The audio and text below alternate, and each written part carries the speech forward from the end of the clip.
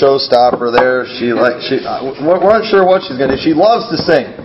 She loves singing with us, and she's starting to pick up more and more words on songs. And sometimes she just sings her own thing. I think that's kind of what she was doing there. But get them started early, and should be pretty good by the time they're older. So go ahead and take your Bibles and turn to the book of Revelation, chapter 3. Revelation chapter 3. Well, it's been a little over a year now since we've started, and I think that we've got a couple visitors here with us today, but I feel like I'm getting to know you all pretty well. I think you all are hopefully getting to know me well, and one thing that I think I know from knowing you, you all aren't easily offended. You got good attitudes. You're good sports about things. And I think that I'm pretty safe when I say I feel like I can preach what many might call a mean message, without offending people. All right? And I personally, I don't believe in mean preaching. I don't think you ought to be mean when you preach. Now, there's a lot of things that you preach that when you preach it, people are going to say you're mean just because it's hard stuff. And I don't believe in being mean-spirited or anything like that. But we're going to look at a passage of Scripture that I think when you see it, it is so clear that it is a very clear look at churches today and what we're seeing today, and something that we need to avoid, and what God says is actually really mean. It's kind of harsh what God said, what Jesus is saying here. And there's a lot of mean things in the Bible. I was talking to a lady one time. She was like, I hate name calling. I don't think we ought to do name calling. And I was like, well, I said, John the Baptist, he called people names. I said, in Matthew chapter 3, verse 7. I love what he says to the Pharisees. Now, he's talking to religious people here. You find out in the Bible, I think if you're going to make an exception for being mean to people, it's okay with religious people, because we see they're always mean to them. But he said, when he saw many of the Pharisees and Sadducees come to his baptism, he said to them, O generation of vipers, who hath warned you to flee from the wrath to come? Call them a generation of vipers, snakes. That's pretty mean. Alright, usually when you call somebody a snake, you're not giving them a compliment. And he called them a generation of vipers, and he was like, who hath warned you? Who told you to flee from the wrath to come? God's mad at you. He's after you. Who warned you? And he said, bring forth therefore fruits meet for repentance. He told them, you need to repent. You vipers? I'm not going to call you all vipers today, but John the Baptist, he did. He was mean. John the Baptist, he wasn't scared. He went to Herod, the king, and he had taken his brother's wife. And he looked right at Herod and said, it's not lawful for you to have her. And Herod, I think we see in the Bible, I think he kind of respected John, but Herod's wife, well, she got mad. She got really mad, and she ended up getting her daughter, when she danced before Herod, to ask for the head of John the Baptist. Because he made her mad when he called out her sin. She didn't like that at all. Another one I mentioned, I was like, you know what? Jesus called people names. Jesus would call somebody names. Listen to what he said in Matthew chapter 12, verse 34. If you think John the Baptist maybe crossed the line there, well, I think we can see here in this passage he didn't, because Jesus said, O generation of vipers, how can ye being evil speak good things? He called them the same thing. And then he went a little farther and he said, how can ye being evil speak good things? For out of the abundance of the heart the mouth speaketh. And then in Matthew 23:33 he said, ye serpents, ye generation of vipers, how can ye escape the damnation of hell? Well, that was kind of mean, wasn't it? Just calling them names. Calling them, telling them, and like, how are you going to escape the damnation of hell? He told these folks, you are on your way to hell. And they were a bad group. They were religious. And listen, the Apostle Paul. I like this one. I think this one's pretty good. In Acts chapter 23, we're not going to take time to read the whole thing, but you ought to read that passage. It's an interesting passage. Paul's talking, and he's talking to the high priest. And he didn't know it was the high priest, and he called him a whited wall, which I thought was funny. Basically, saying he looked, good on the outside, but on the inside he was bad. And he insulted him. And when they called him out on it for, insulting the high priest, and he's like, I didn't know it was the high priest. And they were mad, and they were ready to go after him. And then he went and he made a comment about, the resurrection, knowing that there were Pharisees and Sadducees in there. And he knew that the Pharisees believed in a resurrection, but the Sadducees didn't. And he got them all fighting with each other, and it kind of helped him get off the hook a little bit. Pretty neat passage, but it was pretty mean. He called the man a whited wall. That would be like us. We call people things like, hypocrites or two-faced, things like that. But probably one of the meanest things we see said to somebody in the Bible, once again, this is to a religious group, it's to a church. It is said to the church of Laodicea in Revelation chapter 3. Now, Wednesday, when we were talking about the 7 churches that are mentioned in Revelation, and when you study the 7 churches of Revelation, many Bible scholars believe this, and I tend to agree, that each one of these churches represent, they were actual churches that were there. They were churches that were in Asia, churches that probably John started himself, but they also represent 7 different periods of history in the church. You can kind of see the way these churches were, the way they're described is the way churches kind of in general were throughout different points in history. And there's really only 2 churches that that Jesus didn't say anything against. One of them was the second church that was mentioned that represents the time when Christians were being persecuted and put to death. And they stayed faithful to God. They would not deny Christ. And they died being faithful and doing what God wanted them to do. He didn't say anything against them. Also, another church he didn't say anything against was the Church of Philadelphia that represents a period of time from about probably the 1700s to 1900. Which, if you know much about church history, some of the greatest revivals in the world took place during that time. The church was great then. And then 1900 on, things started changing pretty quick, and we get into the Laodicean church. And I believe this church, it was an actual church that was there, but I also believe it represents just churches in general today, the day and age that we live in. And when we see the way this church is described, I think it'll be familiar to most of you here. But it says in chapter 3, verse 14, "And unto the angel of the church of the Laodiceans write, These things saith the Amen, the faithful and true witness, the beginning of the creation of God. I know thy works, that thou art neither cold nor hot. I would thou wert cold or hot. I would thou wert cold or hot. So then, because thou art lukewarm and neither cold nor hot, I will spew thee out of thy mouth."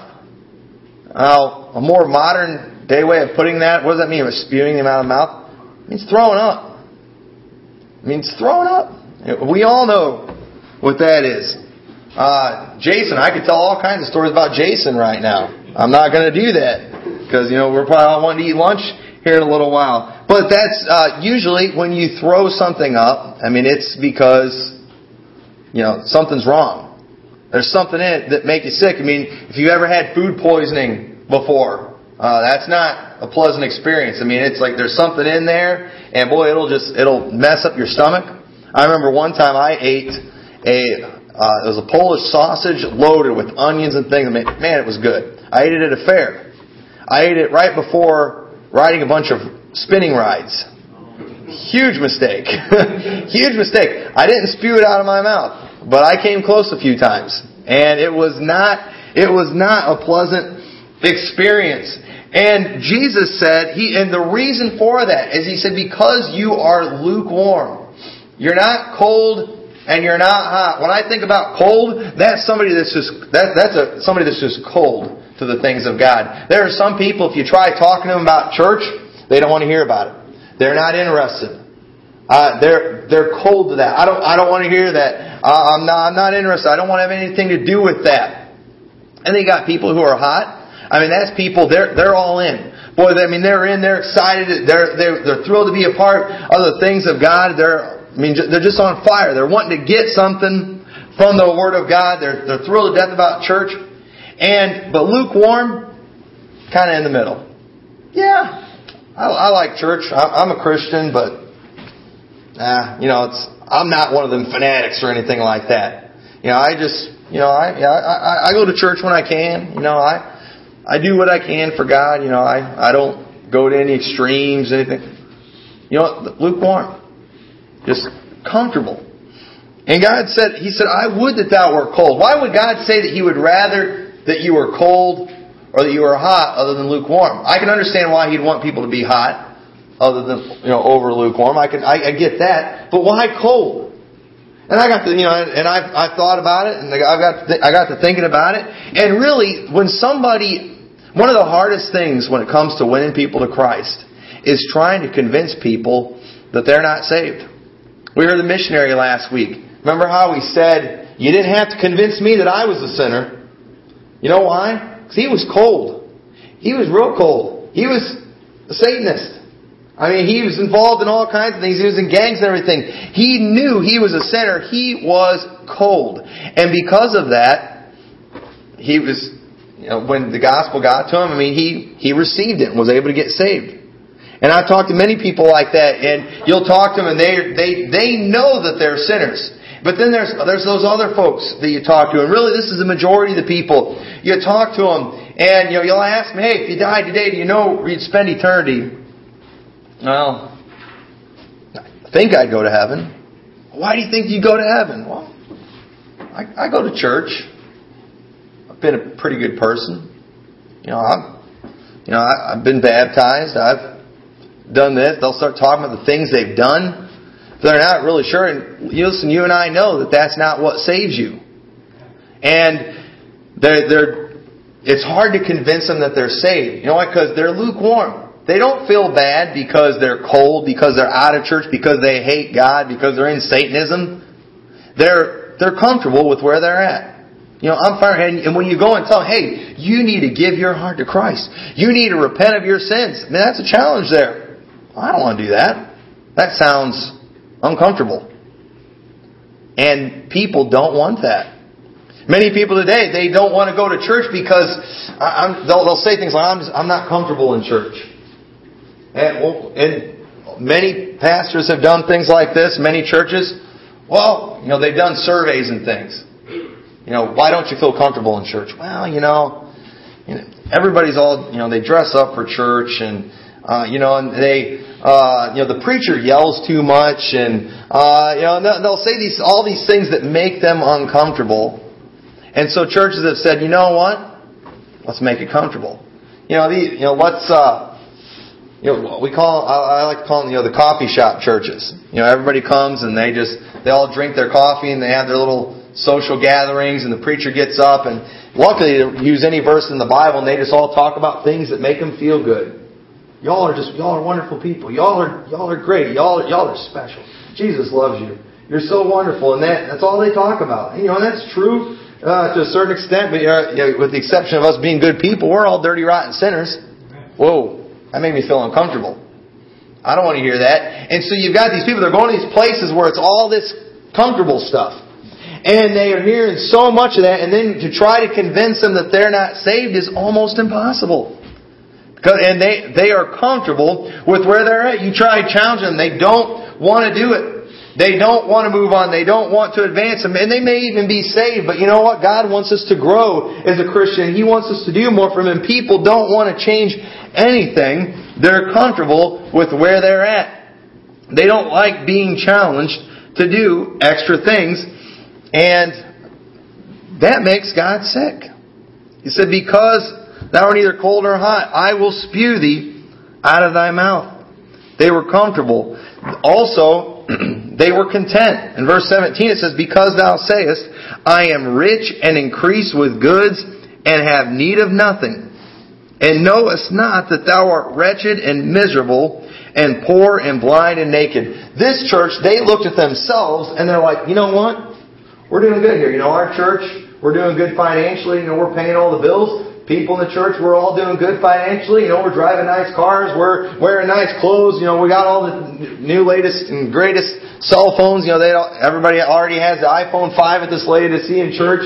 Just came out. They've got everything. Why do I need God?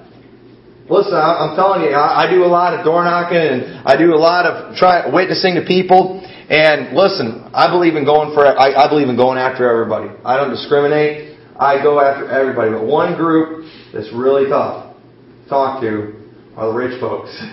Not against rich people. Not at all. But you go try and tell somebody who's got a super nice house and got all this money in the bank and got all these nice cars, just got everything going for them. You try telling them that that you're wretched, you're miserable, you're poor and blind and naked. I don't come out and say it like that. But the truth is, if they don't have Christ, they are. They're still in their sins. They haven't been covered by the blood of Christ. Spiritually, they're naked. Spiritually, they're poor. Right now, they do not have their soul secure, which is the most valuable thing in the world. But you go and try to convince them of that, it's really, really hard. Because they look at themselves and they're comfortable. When you get most people to come to Christ, it's when they're at a low point in their life. Maybe when they've lost everything. Maybe when maybe a family member's died, and then whenever things are going bad, all of a sudden, that's when people kind of wake up and start looking, when they realize they need something. But this Laodicean church, they had all the material things going for them. They looked at themselves and said, we have need of nothing. And Jesus thought completely different.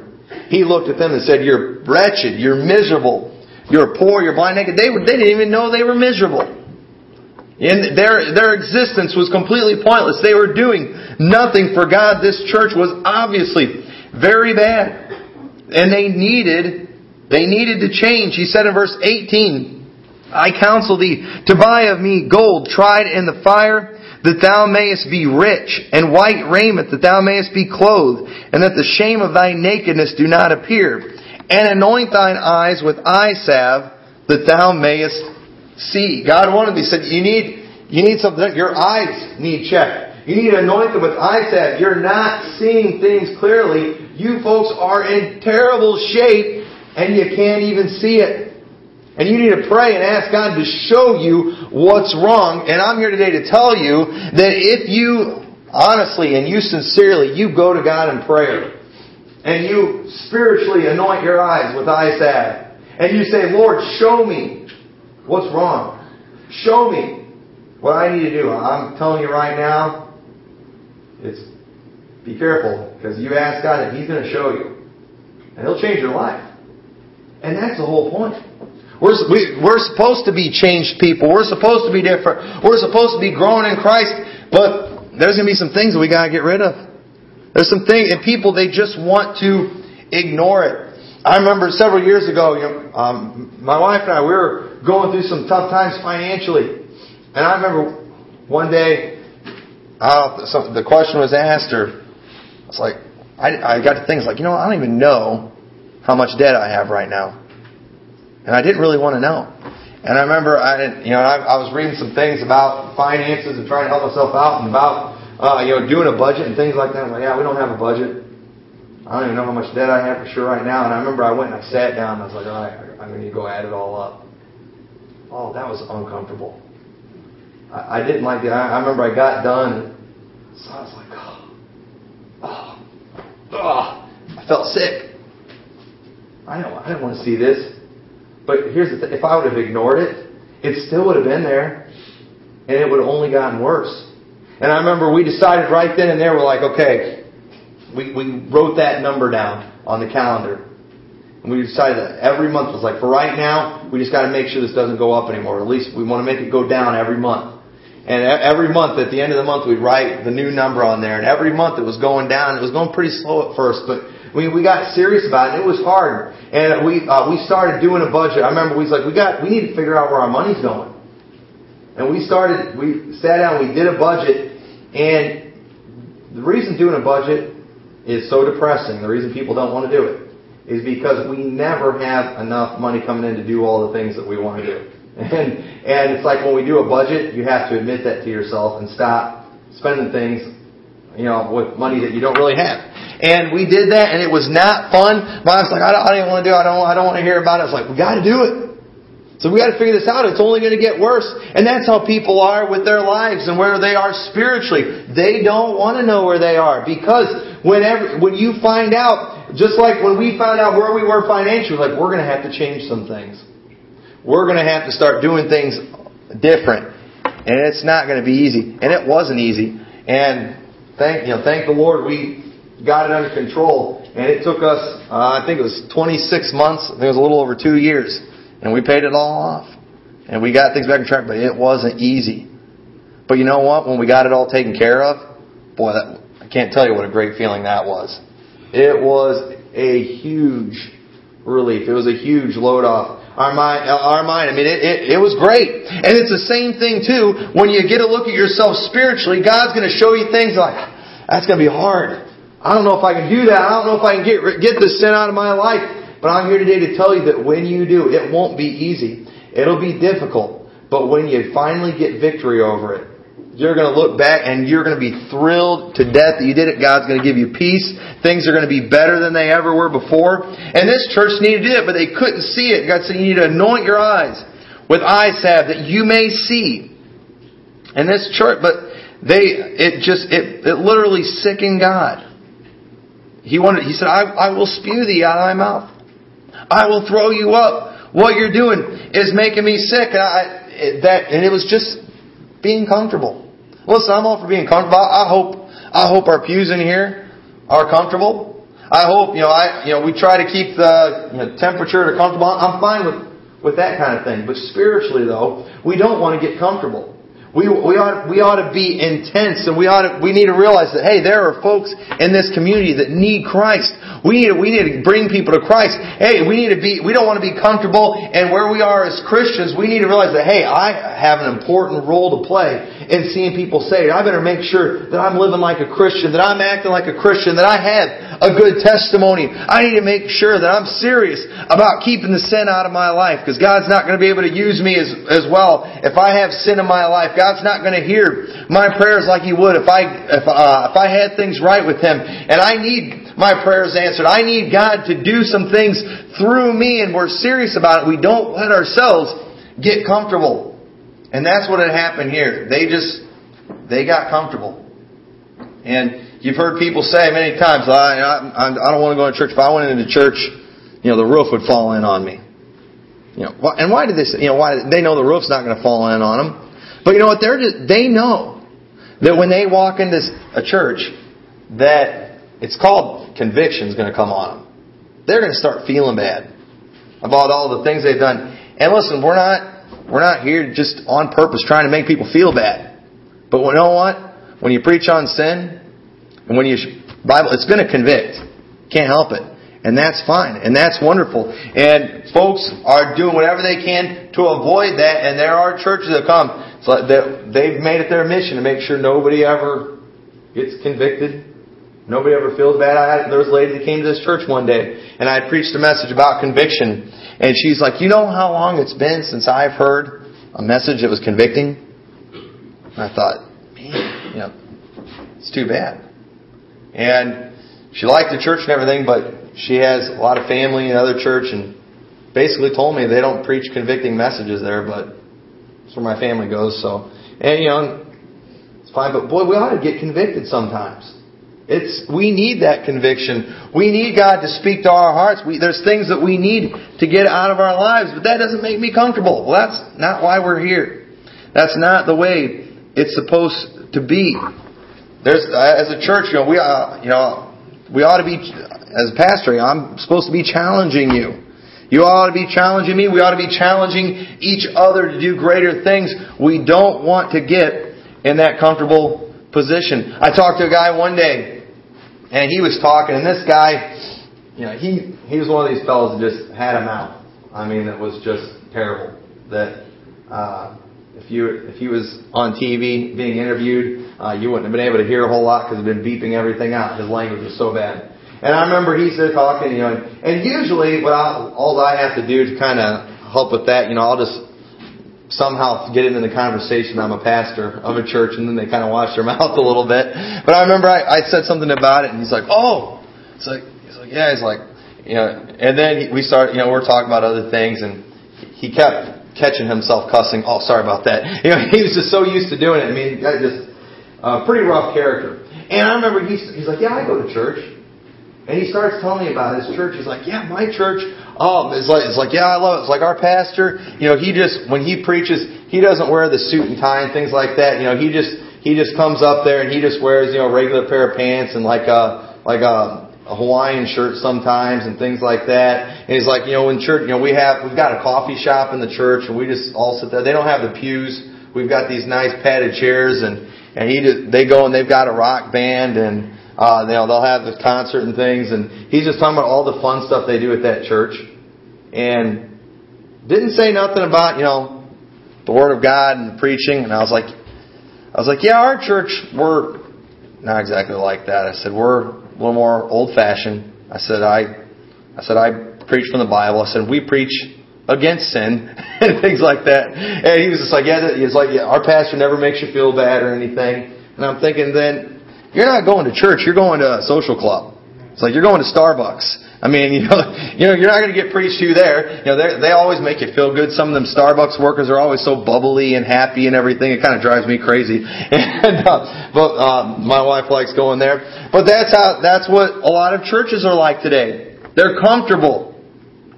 But notice that even though they're comfortable, and even though this church was comfortable, even though they made God want to throw up, God still loved them. It says, and listen to what He says in verse 19. "As many as I love, I rebuke and chasten."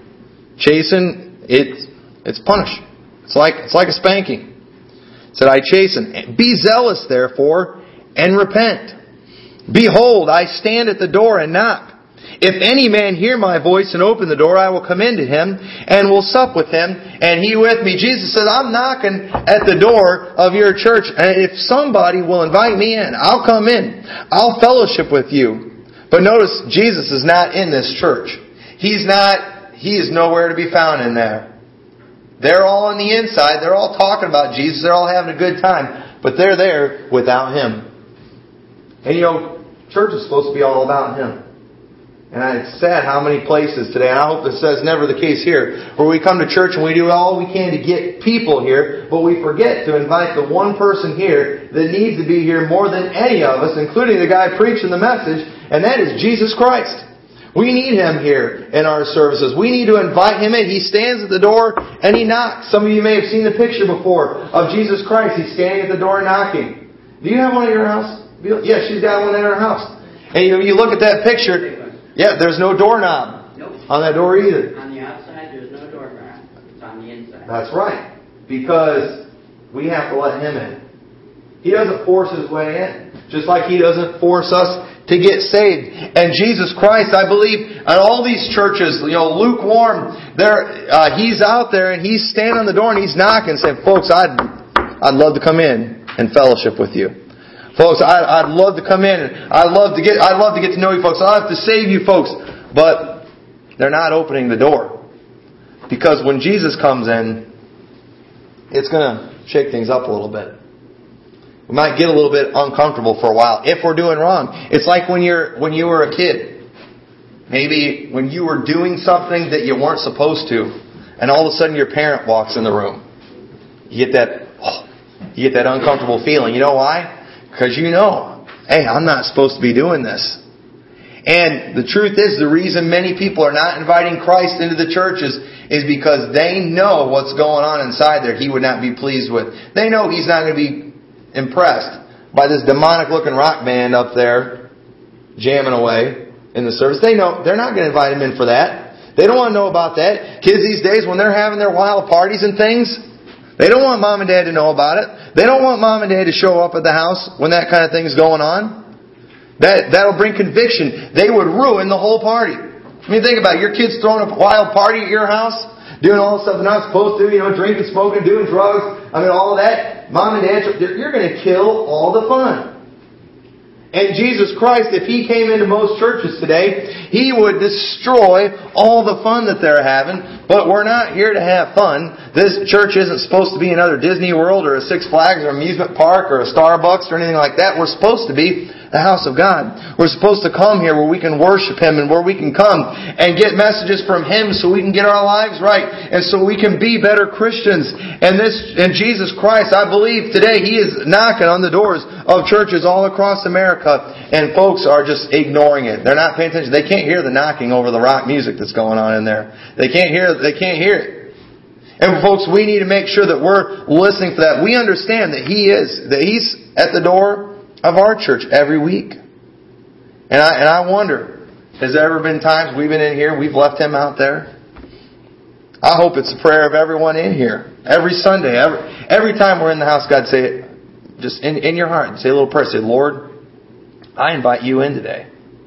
Lord, I want You to be a part of this service. Lord, I want You to speak through our pastor. Lord, I want You to have Your will and way done. Jesus Christ, He loved this church even though they were a mess. As many as I love, I rebuke and I chasten. A lot of times we don't associate punishment with love. Just for, kids. They don't look at parents punishing them as loving them.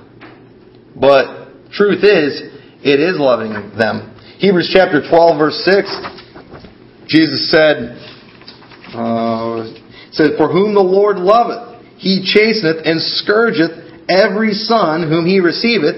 If ye endure chastening, God dealeth with you as with sons.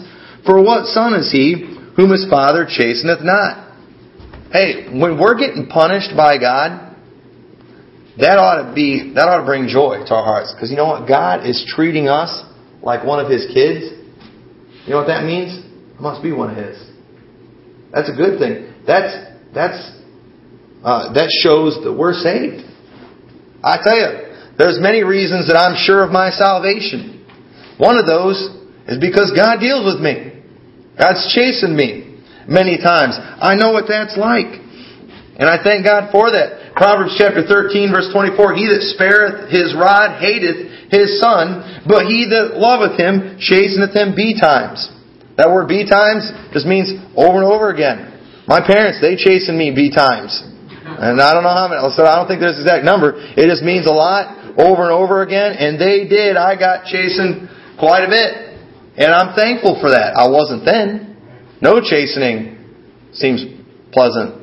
The President says in the Bible. But it is. Deuteronomy 8:5, thou shalt also consider in thine heart that as a man chasteneth son, so the Lord thy God chasteneth thee. God said to Israel, so I'm going to punish you. You know why? You are my people. You are just like a father chasing his son. There's one verse that says, the father chastens the son in whom he delighted. That my children, I love my children. I take great pleasure in them. I enjoy being a father. And because I love them so much, they get chastened every now and then, don't you guys? they get chastened because I do. I love them. And that's what the Bible says to do. But that's not comfortable. That's not what we like, but it is what we need. And what I believe that God wants to do, and that God wants to do, when God's going to do when He shows up in a church, is He's going to, what I call, stir up the nest. Deuteronomy chapter 32 verse 11, it says, as an eagle stirreth up her nest, fluttereth over her young, spreadeth abroad her wings, taketh them, and beareth them on her wings. But that's talking about, they say the eagles, when they build their nest, they put all kinds of thorns and sharp things in there, but then they cover it up with soft stuff.